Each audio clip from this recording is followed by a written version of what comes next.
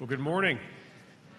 We welcome you to Redeemer Church this morning, and we're glad that you can be part of this time as we gather before the living God and hear from Him and be able to worship Him this morning. If you are visiting with us, we are very glad that you could be a part of this time together. We'd love to get to know you a little bit better, and we have a coffee time after the service. We'd love for you to introduce yourself and be able to get to know you a little bit better. And one of the other ways you can make your presence known is by texting the word welcome to the number that's on the screen there. It just gives us an opportunity to know that you are here. The pastors love to, take people to coffee or lunch or something and just be able to get to know you a little bit if that's something you're interested in. Or you can fill out on paper. There's a Connect card in the seat pocket in front of you if you're interested in using paper instead.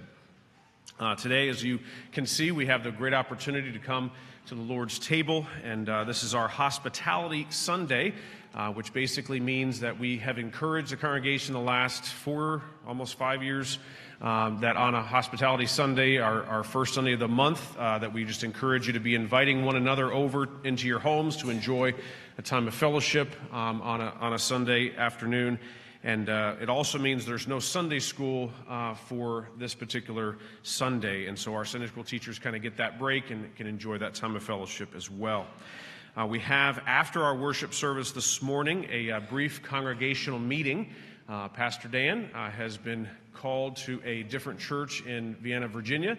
And you as a congregation called him 5 years ago to be a pastor at this church, and so it is our responsibility to release him to the next call where God has him, and so we will be doing that right after our morning worship service.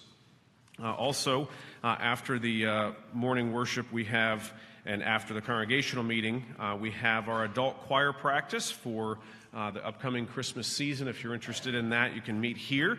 The children will not be singing here up front this morning. They will have children's choir practice after the evening service. And then also after the congregational meeting, for any of the ladies that are interested in the studying the book, Is It Abuse by Darby Strickland, the domestic abuse care team is going to be having an informational meeting, and that's just right down the hall in the conference room for any of the ladies that would be interested in learning a little bit more about that today. That's a 12-week book study starting in January, and they'll talk about it at that particular meeting. Coming up this week on December 7, we have our Women's Holiday Cookie Decorating, so wonderful opportunity. Today's the last day to sign up if you're interested. And then on Saturday, we have our food pantry. You can see the items that are still needed for this coming Saturday, so we'd love for you to be a part of that and even coming to help serve if you can on Saturday morning. And then last announcement is just regarding our giving tree. That is in the foyer. All of the items are listed there, and we're just asking you to take whatever tag you do and buy that item and bring it back by December 17. And it's a great opportunity for us to care for one another during this Christmas season or be giving to the Haitian refugee opportunity as well. So those are the options this morning, and glad we can be a part of that. Oh, sorry, one last announcement is actually the fact that there's a misprint in the bulletin regarding youth group. Tonight is high school youth group. Not middle school youth group, just so we're clear on that. There's just a misprint there. So tonight Dan confirmed it. If you have a question, ask him. But high school youth group tonight. Well, let's take this moment now and prepare our hearts as we come before our God.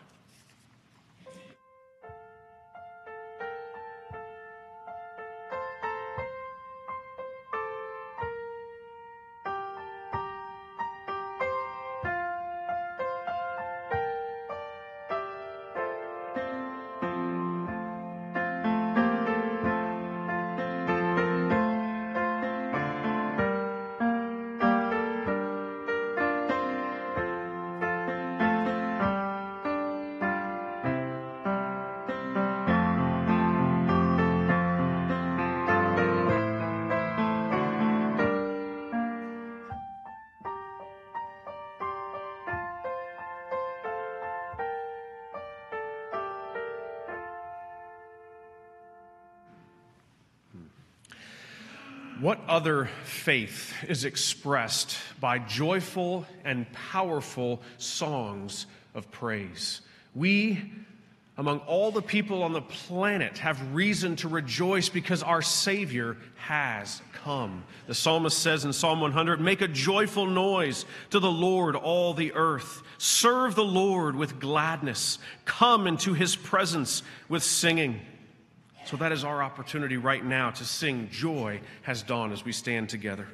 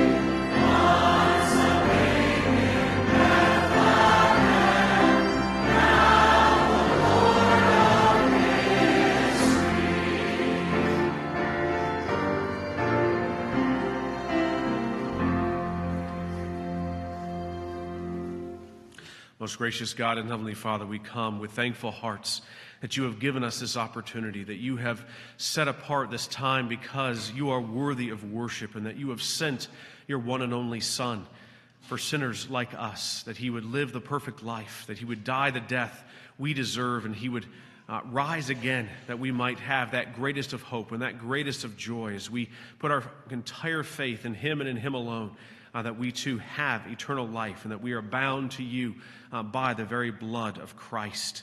Lord, you are indeed our God, the uncreated one.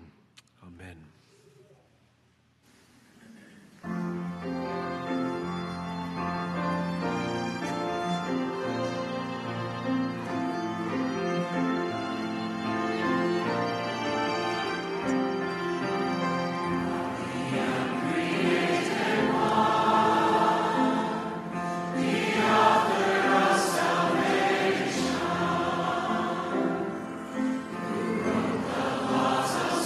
Time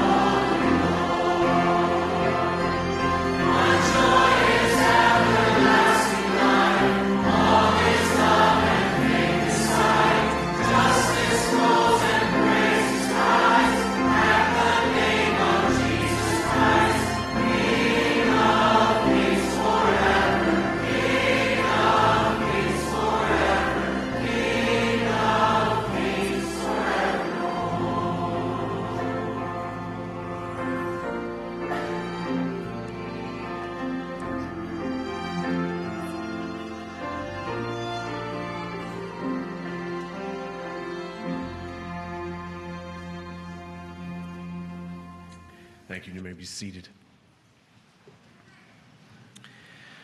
Well, that king that we have just sung about, how does any king administer his rule except by his word, right? As he speaks, his word is law, and our king is the king of all kings. And that law that he has given to us is to direct us how we might glorify him, how we might reflect his character, but it also is a tool, an instrument of the Holy Spirit to prick our consciences of the things that we need to be confessing to our gracious God. And so as we've been going through our 10 Commandments, we come now to the second portion of the 9th commandment, looking at the sins forbidden in that particular commandment, and to help us in understanding what God wants us to confess.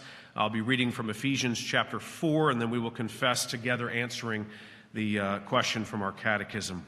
God's word says, "Let no corrupting talk come out of your mouths, but only such as is good for building up, as fits the occasion, that it may give grace to those who hear." And so answering this question, what are the sins forbidden in the 9th commandment?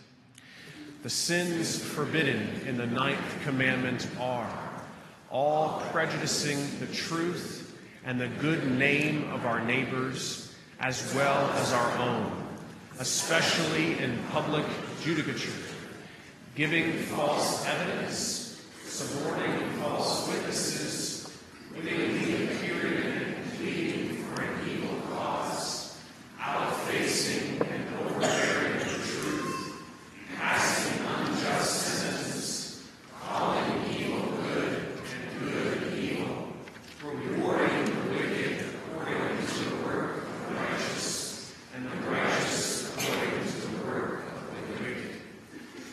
Forgery, concealing the truth, undue silence in just cause, and holding our peace when iniquity calleth for either reproof from ourselves or complaint to others, speaking the truth unseasonably or maliciously to a wrong end, or reverting it to a wrong meaning, or in doubtful and equivocal expressions, to the prejudice of truth or justice, speaking untruth, lying, slandering, backbiting, detracting, tale-bearing, whispering, scoffing, reviling, rash, harsh, and partial censuring, misconstructing intentions, words and actions, flattering, vainglorious boasting, thinking or speaking too highly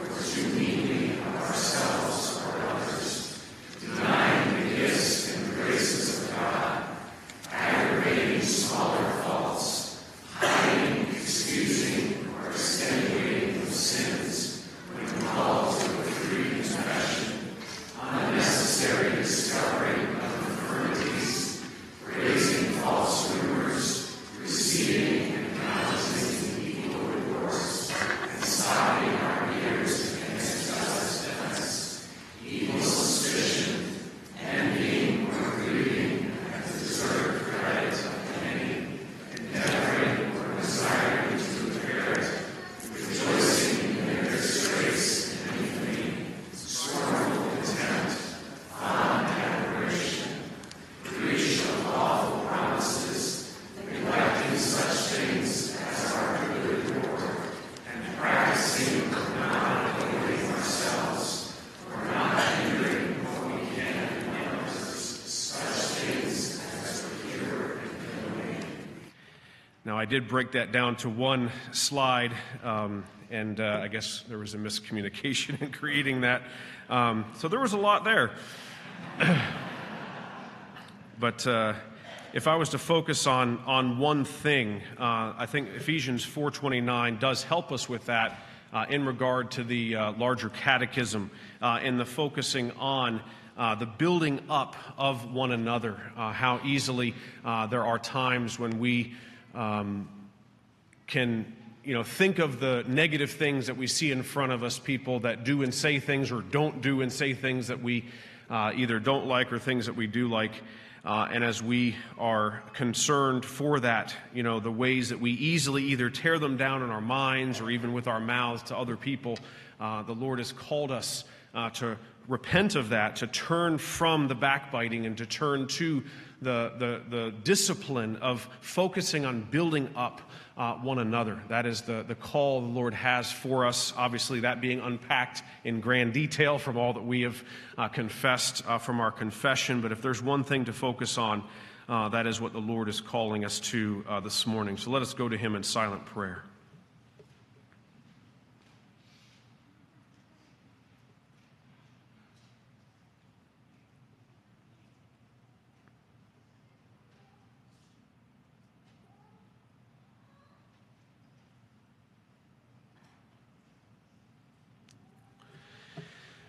Lord, you know that we are a people who have unclean lips.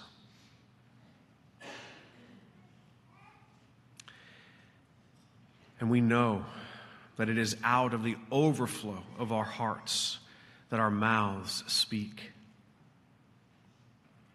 And Lord, we know that to try to control the human tongue is virtually impossible. We know that it is a flame that can set an entire forest ablaze. And yet you have called us, Lord,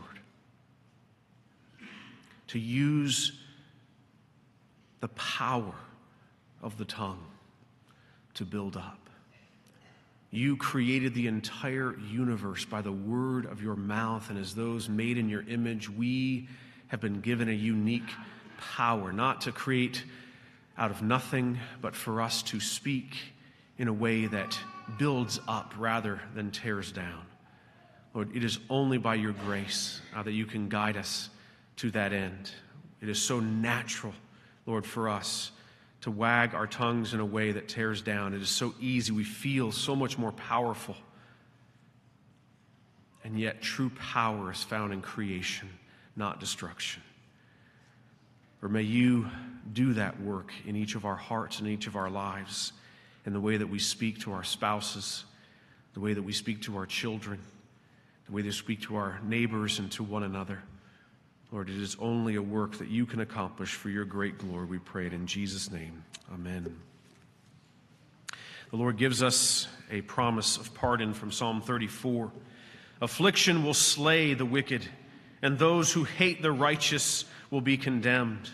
The Lord redeems the life of his servants. None of those who take refuge in him will be condemned. Well, he is indeed our refuge.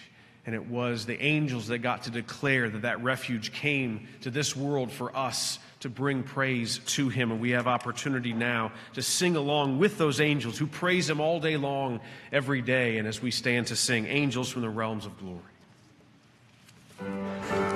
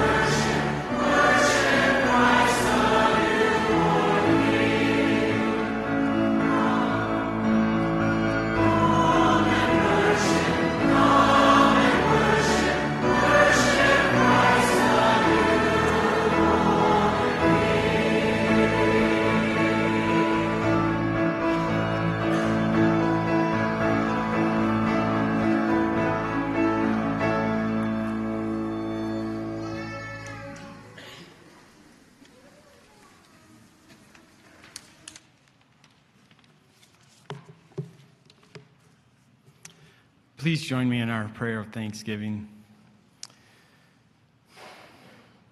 Our Heavenly Father, we come unto you this morning, thanking you for your mercy and grace to all of us and another week gone by. We thank you, Lord, for the blessing of being in your house, worshiping and praising your holy name. We thank you, Lord, for yet another Advent season, for the songs of Christmas that we can praise your holy name with, for the preaching and reading of your word of the birth of our Savior.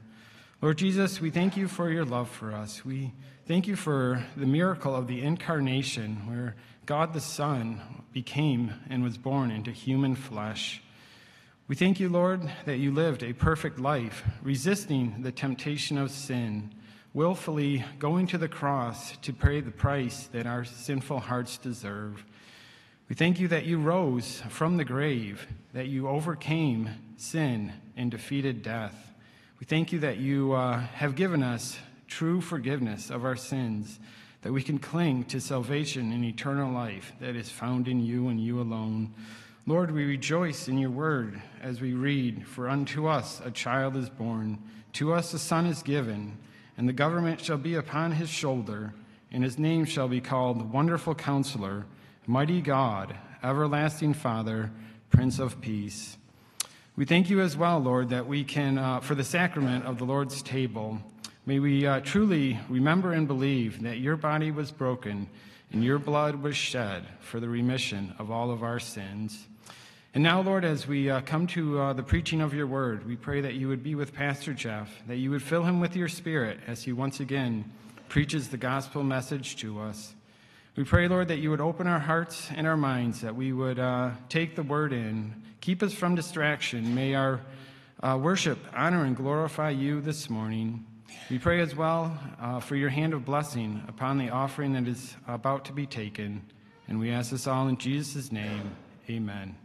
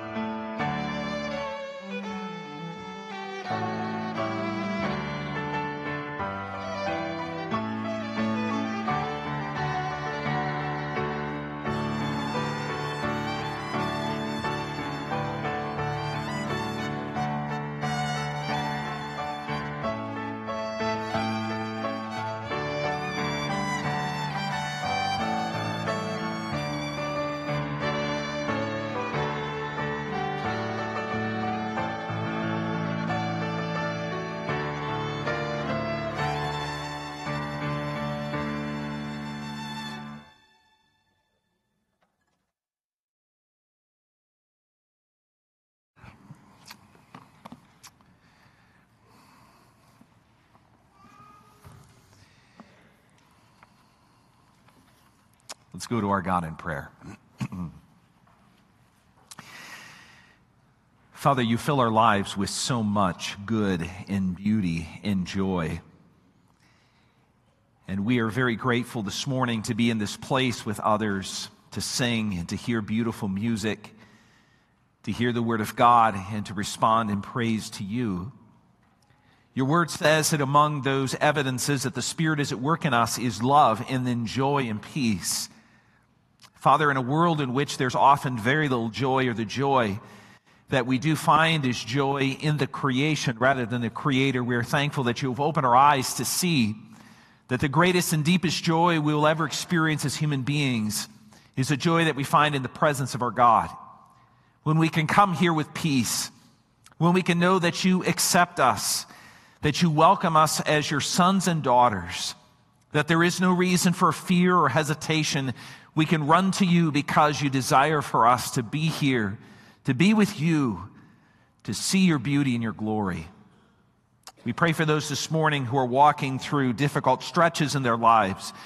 We pray for Joshua Hill's grandma as she recovers from surgery. And as, Lord, we pray for her recovery, that she would be well. We pray that you would give her relief from the symptoms that trouble her, and that she would be able to finish chemo soon. We also pray for the great niece of Tracy Bassigill, for Avery. Lord, it sounds as though she'll be in the ICU for a long time. And we pray that by your grace, you would make that time shorter than what is anticipated, and that you would give her quick recovery.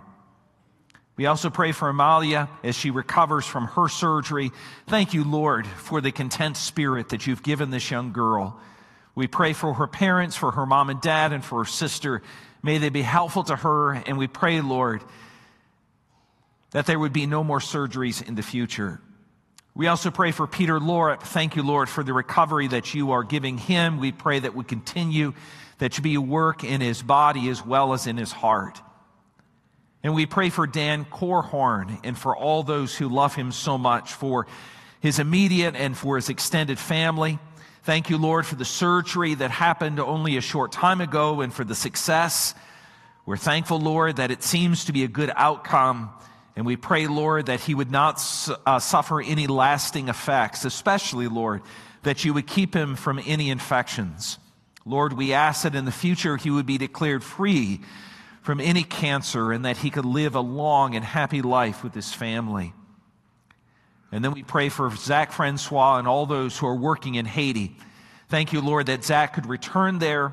We ask for his continual protection and for those who work with him, that especially Christians in that community where there is so much upheaval, they would bring a sense of stability and even peace, and that the gospel of Jesus Christ would do a transformative work in those communities and in that nation as a whole. And as Zach looks forward to being in our area in January, we look forward to seeing him. It gives us a sense of what the Apostle Paul said when he said he longed to see the face of those that he had ministered to. And Lord, we have the same desire with Zach. And we pray that you would keep him safe and bless his work as he comes back to the U.S. to see us and also to raise support. Father, you are a very good God. And as we pray through these prayer requests, we also think of those that you've answered. Lord, we think of those who have undergone surgeries, those who have asked for help, those who have needed your care. Lord, we praise you for the many ways that we can see you answer, both in these prayers that we have offered publicly, but also those that we have asked for in our hearts and in our families, and we can see you at work. Father, you have told us that your will is that Jesus Christ to be glorified, and we are thankful that in these answered prayers, in the way that we see you working, we can see the glory of your Son. And so we raise these things to you before your throne this morning, and ask that you would answer according to your grace, for we pray in the name of Jesus, our Savior. Amen.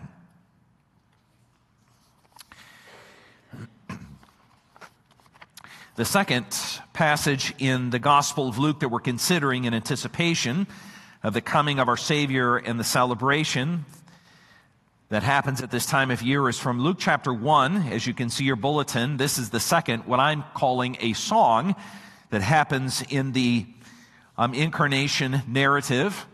You'll notice it's identified as a prophecy, but if you read it with me, I think you'll agree that this is not an impartial prophecy. In fact, this is the father, Zechariah, thinking about his son and the one that his son is looking forward to, and he is singing with genuine joy. This prophecy brings him hope. And so from Luke chapter 1, beginning at verse 67, we'll read through the verses through 79. Give your attention to the word of God.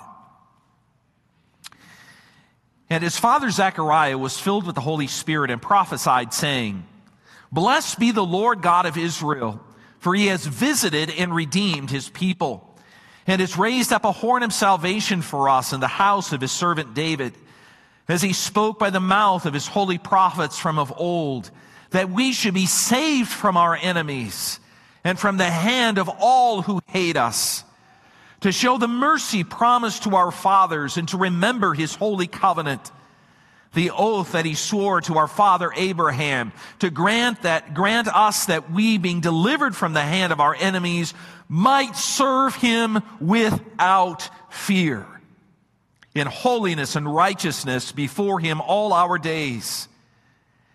And you, child, will be called the prophet of the Most High, for you will go before the Lord to prepare his ways, to give knowledge of salvation to his people and the forgiveness of their sins, because of the tender mercies of our God, whereby the sunrise shall visit us from on high, to give light to those who sit in darkness and in the shadow of death, to guide our feet into the way of peace." This is the word of God. May he bless it this morning as I proclaim it to you. This morning, if you are 9 years old, I want to talk to you specifically and recount to you a story that happened to me when I was 9 years old. At 9 years of age, it was in the middle of the summer, it was 4th of July, and in the town next to the one in which I lived, there was a 4th of July holiday parade. Some of you have been to those. The candy is thrown, kids line the street, waiting for their Tootsie Rolls, hoping they won't be smashed. In this parade, there was a clown, and I could see him coming. I remember him very clearly in my mind. Big red nose, oversized painted lips, orange hair, big floppy shoes. He was a large man, whether naturally or his costume, I don't know. I could see him walking on my side of the street, and I could see him coming close to me.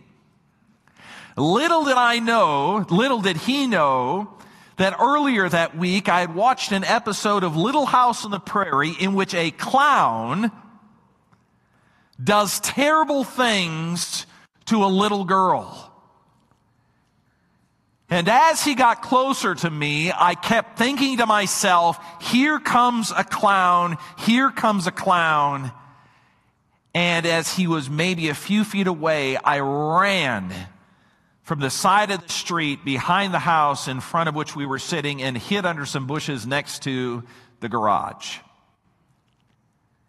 And my parents eventually came to find me and asked me what was going on, and I told them. Even if you're a little sympathetic to 9-year-olds, you can understand the fear that comes in a situation like this. Many of our fears are very similar.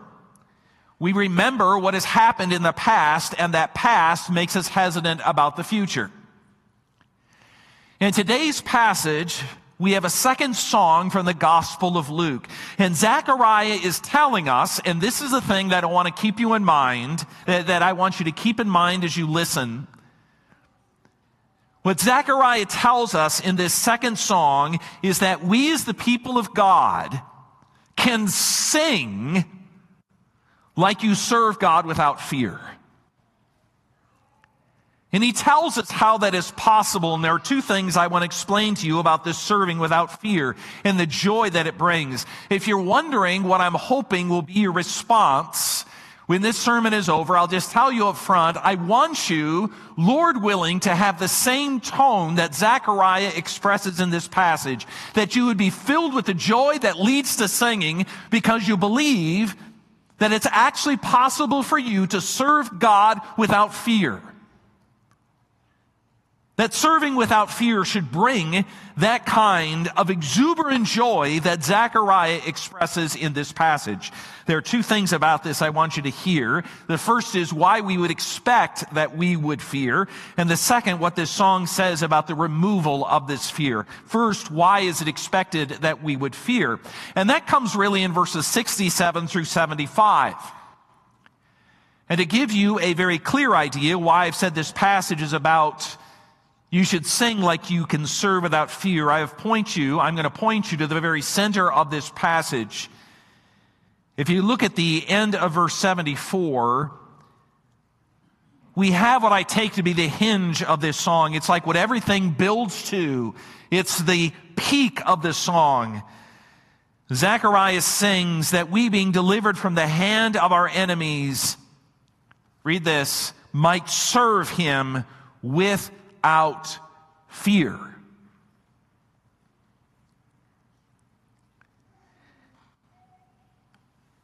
If you read the rest of the words that come before that phrase in verse 74, Zechariah explains in very succinct language this prophecy and what it says about the history of God's people. In verse 68, it says, "For he has visited and redeemed his people." What I want you to understand is that the reason why the Israelites fear is because they have a history, God's people have a history in which there is good reason to fear. When Zechariah says in verse 68, "For he has visited and redeemed his people," I want you to hear that idea of visitation as full of Old Testament meaning. In the Old Testament, that description of God's arrival, that he is intervening in history in a way that's obvious and clear, rather poignant. Sometimes that can refer to God coming in history in judgment. He visited judgment upon his people. But more often, when the Old Testament says that God visited his people, it is God coming to protect or to care for his people. Let me give you an example of that from the Old Testament, from Genesis chapter 50, verse 24. By the end of Genesis, you know that the people of Israel are in Egypt. Joseph is about to die. And the people with him have plenty of questions about what's going to happen when Joseph, who has served as their protector, the one who has brought them to this place of safety, the one who has given them food to eat, what's going to happen to them after he leaves? So in Genesis chapter 50, verse 24, Joseph says, "I am about to die, but God will visit you and bring you up from this land." Joseph says your hope for the future is that God is going to come. It's going to be clear in history that he has arrived, and when he comes, he will come to care for you and protect you, if I can just expand on this, in even greater ways than I did as Joseph. And in Exodus 4, verse 31, next chapter of the Bible, we read about God visiting his people. And we read about that over and over and over in Exodus. That's repeated multiple times in that book. In chapter 4, verse 31, we read, "And when they," that is the Israelites in captivity, "heard that God had visited the people of Israel, they bowed their heads and worshiped him." In fact, if you want to know what the book of Exodus is about, this is one way to describe it. The entire book of Exodus is about God visiting his people, coming to deliver them in a way that is obvious and clear to them that God is the one doing it. And these visitations, this deliverance from Egypt, was just one example, the most poignant instance in the Old Testament of God saving his people. Zechariah now talks about that saving power of God repeatedly in this prophecy, this song of prophecy. Verse 71 says, "So that we should be saved from our enemies." The end of verse 74 says that we being delivered from the hand of our enemies. God's visitation, coming to see his people, coming in power to deliver them, is at the very core of the song that Zechariah is singing as he thinks about his infant son, John. And as you listen to him sing, you might think to yourself, this half of the song is full of joy. Why in the world, Pastor, would you say that this portion of the song is actually about deliverance from fear? Why fear? Why does that hinge section of the song say that we might serve him without fear? To understand that, you need to think about the history of the Old Testament people. It was not simply that the Assyrians and the Babylonians and the Chaldeans, and at the time in which this was written, the Romans, were in control of the people of Israel. It was that God's people feared, not simply because they were under the control of a foreign power. That was not their primary problem. Rather, it was that the people of Israel, listen to this, were given by God into the hand of their enemies. That's the story of the Old Testament. It wasn't that the Assyrians were stronger than God and God passively sat by as the Assyrians invaded the land. It was that God opened the borders and used the Assyrians in order to discipline his people. He was bringing them through the fire of affliction. He was refining his people. Why? Because the primary problem in the Israelite nation was not the Egyptians, it was not the Assyrians, it was not the Babylonians, it was not now the Romans.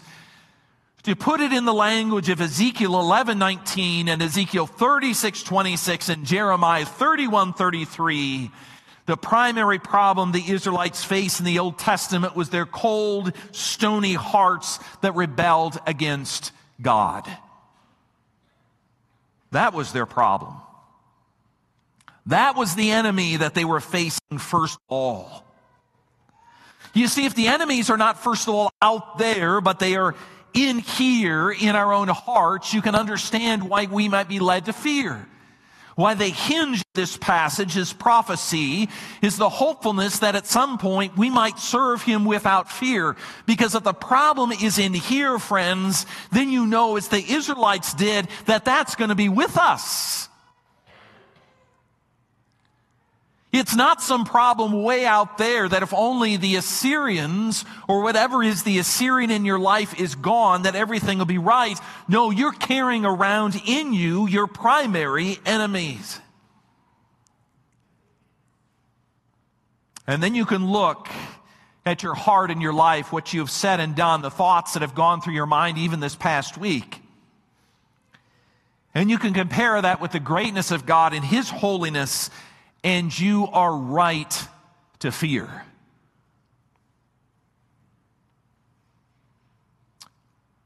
Again, it's not difficult for me, and I hope it's not for you as well, to look back over your life and come to the conclusion that you've done quite a bit in that life to offend God. And it's not just what you've done and what you've said, but be honest with God. It's even the intention of your heart with what you have, with which you have done those things. Be honest, you've wanted to do those things. It wasn't that they just slipped out and accidentally all of a sudden they were there and you're like, where did that come from? No, the unkind word that you've spoken, the thing that you've stolen, the coveting that exists, the lust that you battle is not a problem from the outside in. It is a problem with the outside, but it's primarily a problem with the inside. Those sins you sometimes cultivate. You like them. They appeal to you.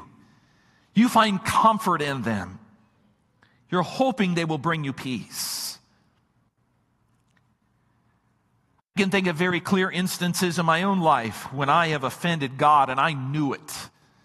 I can remember committing sins, thinking before I committed them, I know this is wrong. Have you never thought that? To give you one very simple example, have you never been in a conversation with someone you love and you've said in your mind, I'm not going to say that?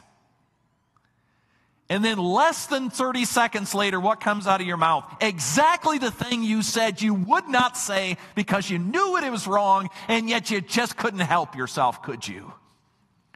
You just had to say it.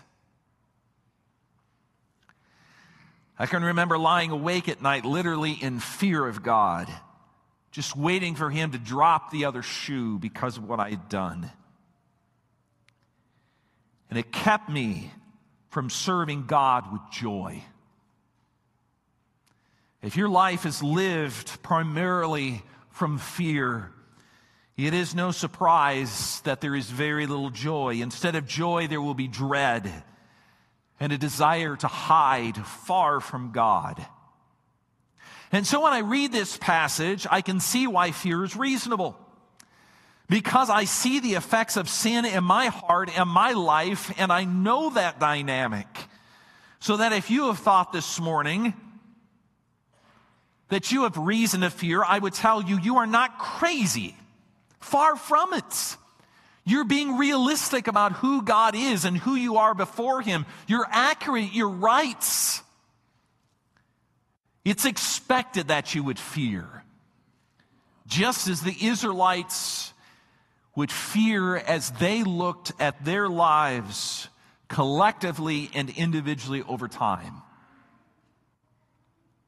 There is a reason we fear. It is because we stand before a holy God.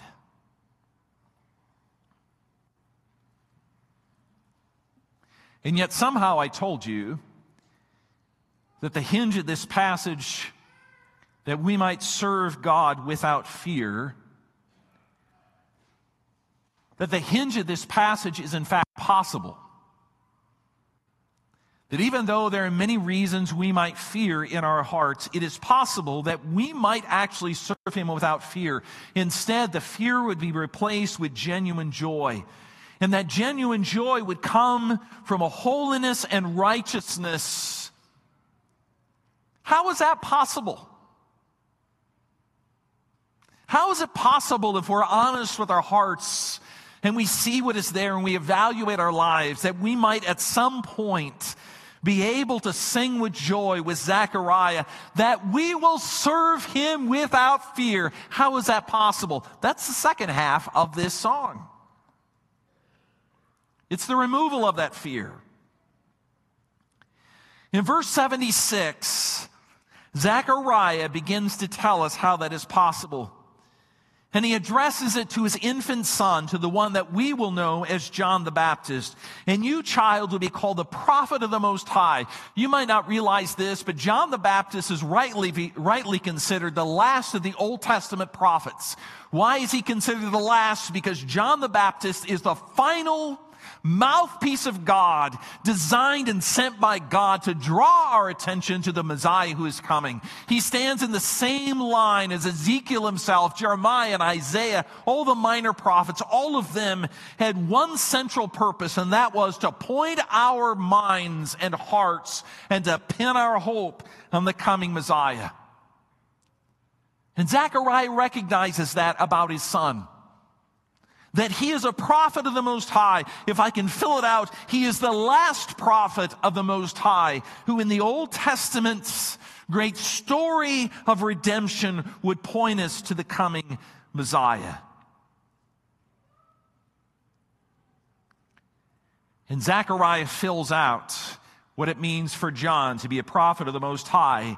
He says he will go before him like a servant, crying out, "The King is coming! The King is coming! The King is coming!" He will tell people about the salvation that God intends for his people through the one who is coming, and the forgiveness of the sins. Genuine forgiveness of sins. The things that we have done to offend God. Zechariah says, I know, John, even though you're this tiny infant now, God is going to use you as a prophet to point people to the one who actually forgives those sins.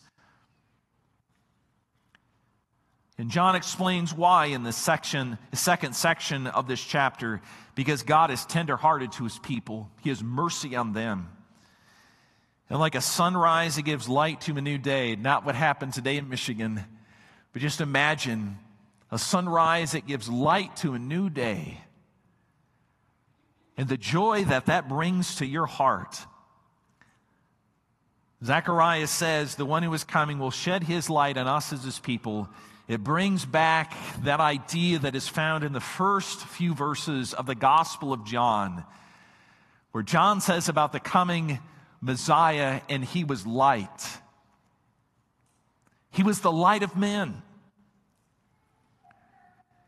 You see, the message that Zechariah is singing about is not about himself. It's not, first of all, about John, his son. It is about the one that John is pointing to. It is a song to his son about that Messiah, the fullest expression of the grace of God. He is the embodiment of the light of God's favor shining in darkness. It is not about running from that mercy. No, Zechariah says there is no reason to run in fear from the Messiah who is coming. Rather, in that light, there is no reason for fear. The Messiah is coming in that grace to shed his light of mercy to all who would see. And that, my friends, is what moves Zechariah to joy. To sing this prophecy that it is possible, as the New Testament says, that a perfect love could drive out fear. In fact, in Jesus' own life, one of the most common things he said to his disciples was, "Do not fear, for I am with you." And if I would capture the second half of that song in just a phrase, it would be that one later on from Jesus' life. "Do not fear, for I am with you. I am here as an expression of the mercy of your God to you. Instead of having to run from him, you have me, and therefore you can come before him with joy." And that's the same thing I'm saying to you this morning. That's why I'm saying that you can sing in joy about serving your God without fear. Because it is not only the case that someday when you die, if you believe in Jesus, you will stand before the God of the universe who will say to you, "You are covered in the blood of my Son, enter into eternal life." That is true, praise the Lord. But it is also true here now in the spot in which you're sitting in this place, that your service to God is acceptable to him because of the sanctifying work of Jesus. Do you believe that?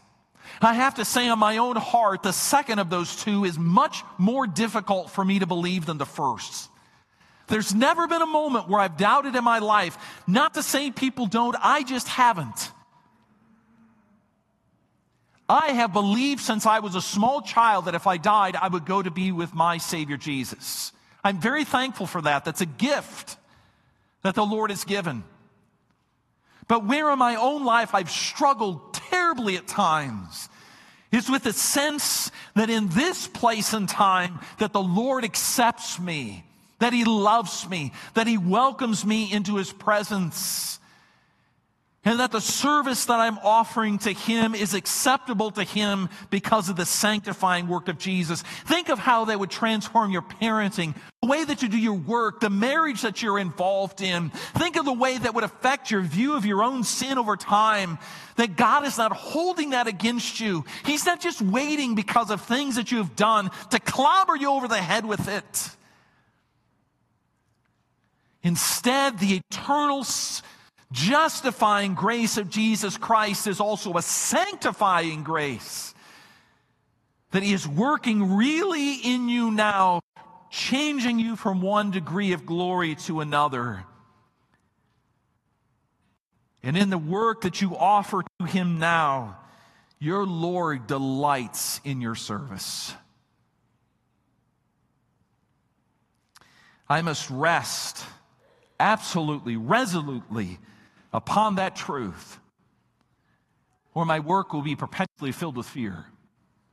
I'm not suggesting if you know that you're living in rebellion against God that it doesn't matter. I'm not suggesting that at all. If that's the case, repent, so that's not the case any longer.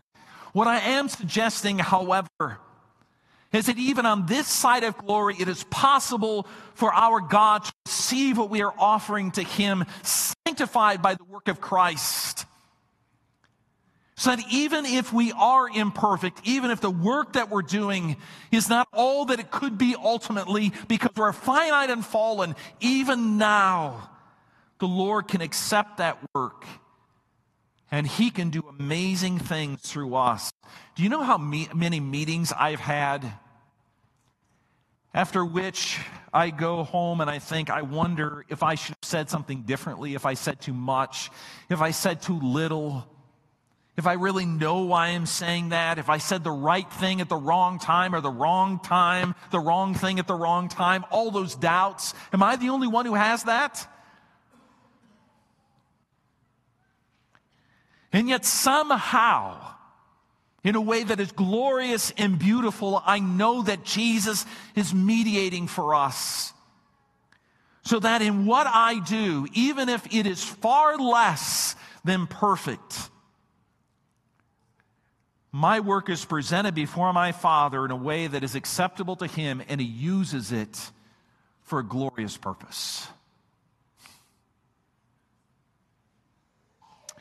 My Savior covers my sin, and He covers your sin as well in His own blood. And He makes me and you as perfectly acceptable to His Father as Jesus Himself is to His Father. And I have to tell you this morning, oh, how my heart sings for that truth. It's almost unbelievable. Last week, a friend asked me to meet with him. He told me that something I'd worked on for a long time, for months, and had poured a lot of time and energy into, hours and hours, and even some tears. What he said to me is, he said, I think you did a terrible job. You made some horrible mistakes. You really messed it up. And it caused people great pain and sorrow, what you did. Perhaps he is right. I told him I'd think about it. I think he's right in some ways. I don't mean that flippantly, but I think he is. And about other things, I've come to the conclusion only the Lord knows. I don't, and He doesn't, but the Lord does. But even in those times where we don't know what we have done and how effective it is, and we can look back and we can say, I wish I would have done that differently, or that would have been better. I do know as certainly as I stand before you that God is able to use us for good. Do you believe that? God is able to use you as you are for good. His power and His mercy are that great. And the Lord does that because of the mediating work of our Savior Jesus. So that this morning, after difficult meetings through this week, it is possible to stand before you without fear. Instead of being overwhelmed by what ifs and should haves, and it's never going to be good, which is my natural disposition. Instead, to take to heart the hinge of this passage, that it is not only possible that we might serve Him without fear, but because of the second half of this song, because of the Messiah Jesus Christ, we do serve Him without fear. And then instead of the fear that often is in our hearts, we can come to worship Him and say, but not this morning. Not that fear this morning. Oh, no. Instead, confidence in His presence. Singing the song of Zechariah with him. I am singing for joy this morning. And Zechariah asks you, and I do too, the scriptures do, to join us in singing. Because the truth of the Word of God is we do serve Him without fear. Praise the Lord for the work of Jesus Christ. Let's pray. Father, there are so many things that roll around in our minds as we think about our service to you. And if there are things that we do need to repent of, things that we are doing in rebellion against you, Lord, bring those things to our hearts. Bring us to a point of repentance. We do not want to live in opposition to you. But in those places in which the evil one uses memory of what we have done, those things that have been forgiven because of the work of Jesus Christ, Lord, replace that fear and that dread with confidence and joy in the work of our Savior. That even as we are now, we are acceptable to you. And as much as we want to make that rooted and grounded upon how much we've grown and changed and how wonderful we are now, know the same ground of our acceptance to you in justification is also true in sanctification. And that is, we are acceptable to you because Jesus Christ is our Redeemer. Lord, even in the places where we've done and said things that should not have been said, bring us to forgiveness, to a point of asking for forgiveness and repentance. But then also fill us with the confidence that our God is even greater than our sin, and He can use these things for good. Father, we are grateful for this, and we praise you for it. In Jesus' name, amen. Would you stand to your feet and then sing, O Lord, my rock and my redeemer?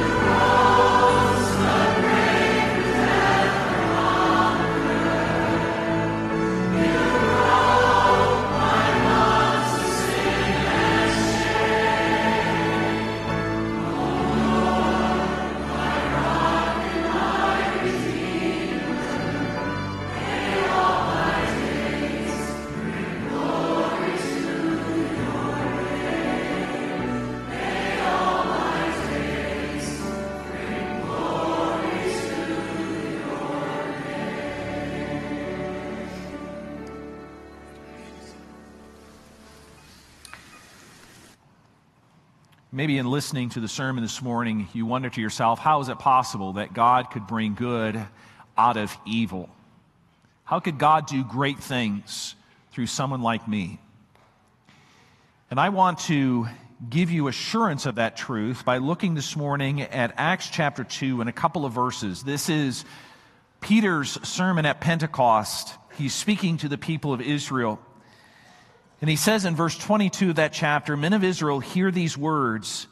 Jesus of Nazareth, a man attested to you by God with mighty works and wonders and signs that God did through him in your midst, as you yourselves know. This Jesus delivered up according to the definite plan and foreknowledge of God, you crucified and you killed by the hands of lawless men, but God raised him up." One of the greatest mysteries of the gospel is that God works redemption through what appears to us to be impossible means. How is it that God would bring his great salvation through a child? How would God bring salvation through death and a cross? How is it possible that through the intention of these Israelites to kill Jesus, that God was working to bring our salvation? There's no answer for that except the mercy and the power of God. So that when you come this morning to the Lord's table and you eat the little piece of bread and you drink the juice, I want you to meditate on those truths. That the beauty of the gospel is that God works through impossible means, at least in human estimations. And he does that to highlight the character of who he is. And God is able to do that still. Not just in the death of Jesus, he's able to transform us and use us in ways that are beyond our imaginations. This morning, if you're a believer in Jesus Christ, you are welcome to come, whether you are a member of this church or not. If you believe in Christ, if you're following after him, if you've joined yourself to a body of believers, this table is not just for members of Redeemer, it's for members of the body of Christ. Please come.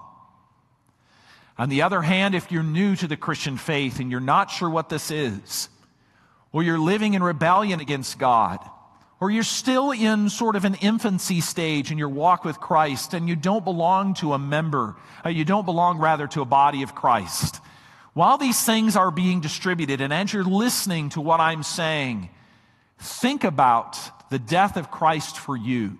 After the service is done, there will be elders up here in the front, and they would love to talk to you. Whether you're a new believer in Christ or you have something else that you would like to pray to the Lord about, they would love to talk to you about faith in Jesus Christ. So come this morning to this table without fear. Know that this is God's provision for you in Jesus Christ. I'm going to set aside these elements to our God in prayer, and then after reading the section of Scripture in which we will emulate the Lord's Supper, these elements will be passed to you. As you receive them, just take them in your hand, and after everyone has them, we'll eat and then we'll drink together as a body of believers. Would you join me in prayer?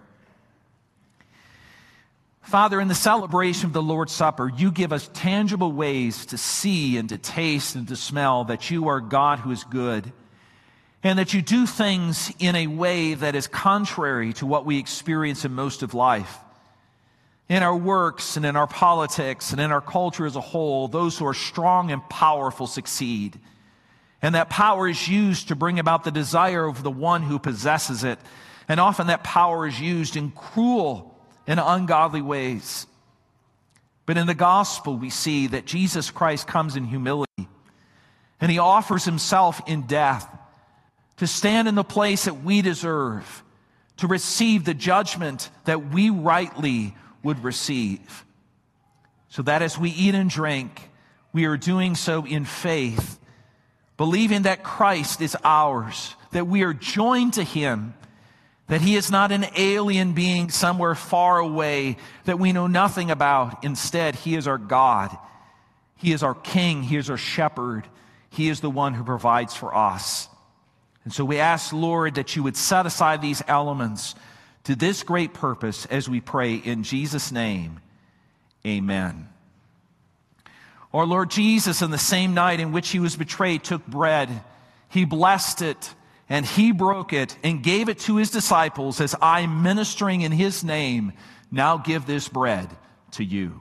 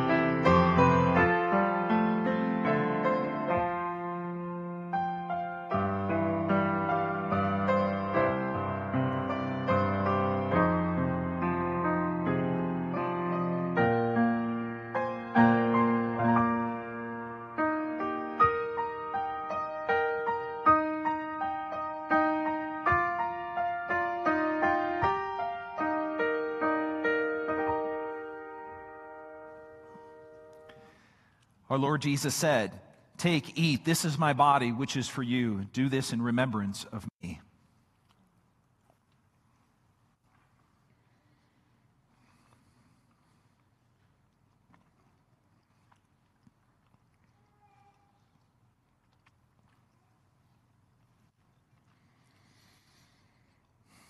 In the same manner, our Savior also took the cup, and having given thanks, as has been done in his name, he gave it to his disciples, as I'm ministering in his name.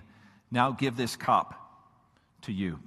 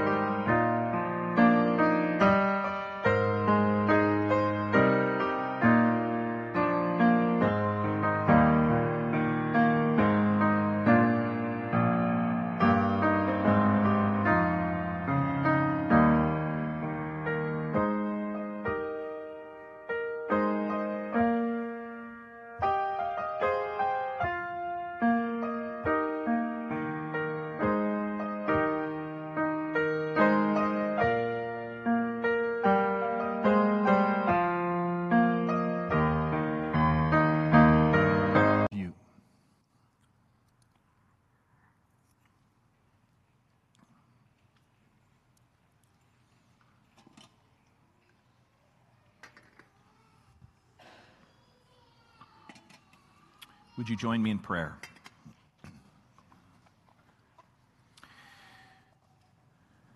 Father, the death of our Savior Jesus was in our place. Your word tells us that clearly. We are overjoyed for that truth. And as we have heard and we have brought into our hearts that truth this morning in the preaching of your word, now we also taste, we smell, and we sense that the promises that you give us in Jesus Christ are true and real. Confirm those to us, Lord, especially those of us who have doubting hearts, those who often fear, those who wonder about eternal life, those who remember those times in the past where they were grievous and life-dominating sins. Lord, help us to see that the mercy of Jesus Christ is greater and richer and fuller. It is more powerful. It is able to cleanse even the darkest heart. And so we give you praise and we serve you with joy, for we come in Jesus' name. Amen. I'd like you to stand for our final blessing. Just a reminder that after the benediction this morning, which is our final song, there's going to be a short congregational meeting. If you are a member of our church, rather than leaving, if you could just stay here and just sit back down. I don't anticipate the congregational meeting lasting very long. And so the sooner that we are organized, the easier that will be. Receive this blessing from your God. Now the God of peace that brought again from the dead our Lord Jesus, that great shepherd of the sheep, through the blood of the everlasting covenant, make you perfect in every good work to do his will, working in you that which is well-pleasing in his sight, through Jesus Christ, to whom be glory forever and ever. Amen.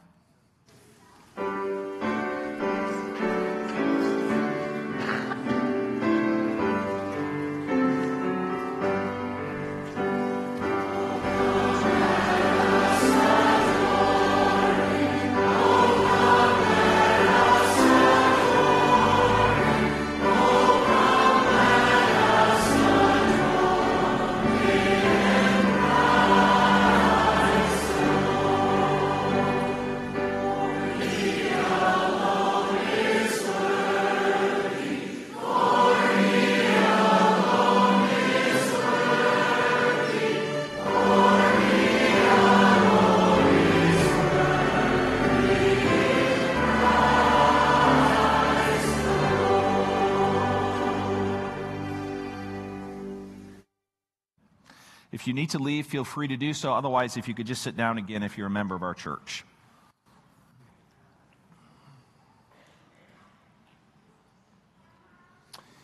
And even if you're not a member, you're more than welcome to stay and observe. Or you can go enjoy some coffee and cookies.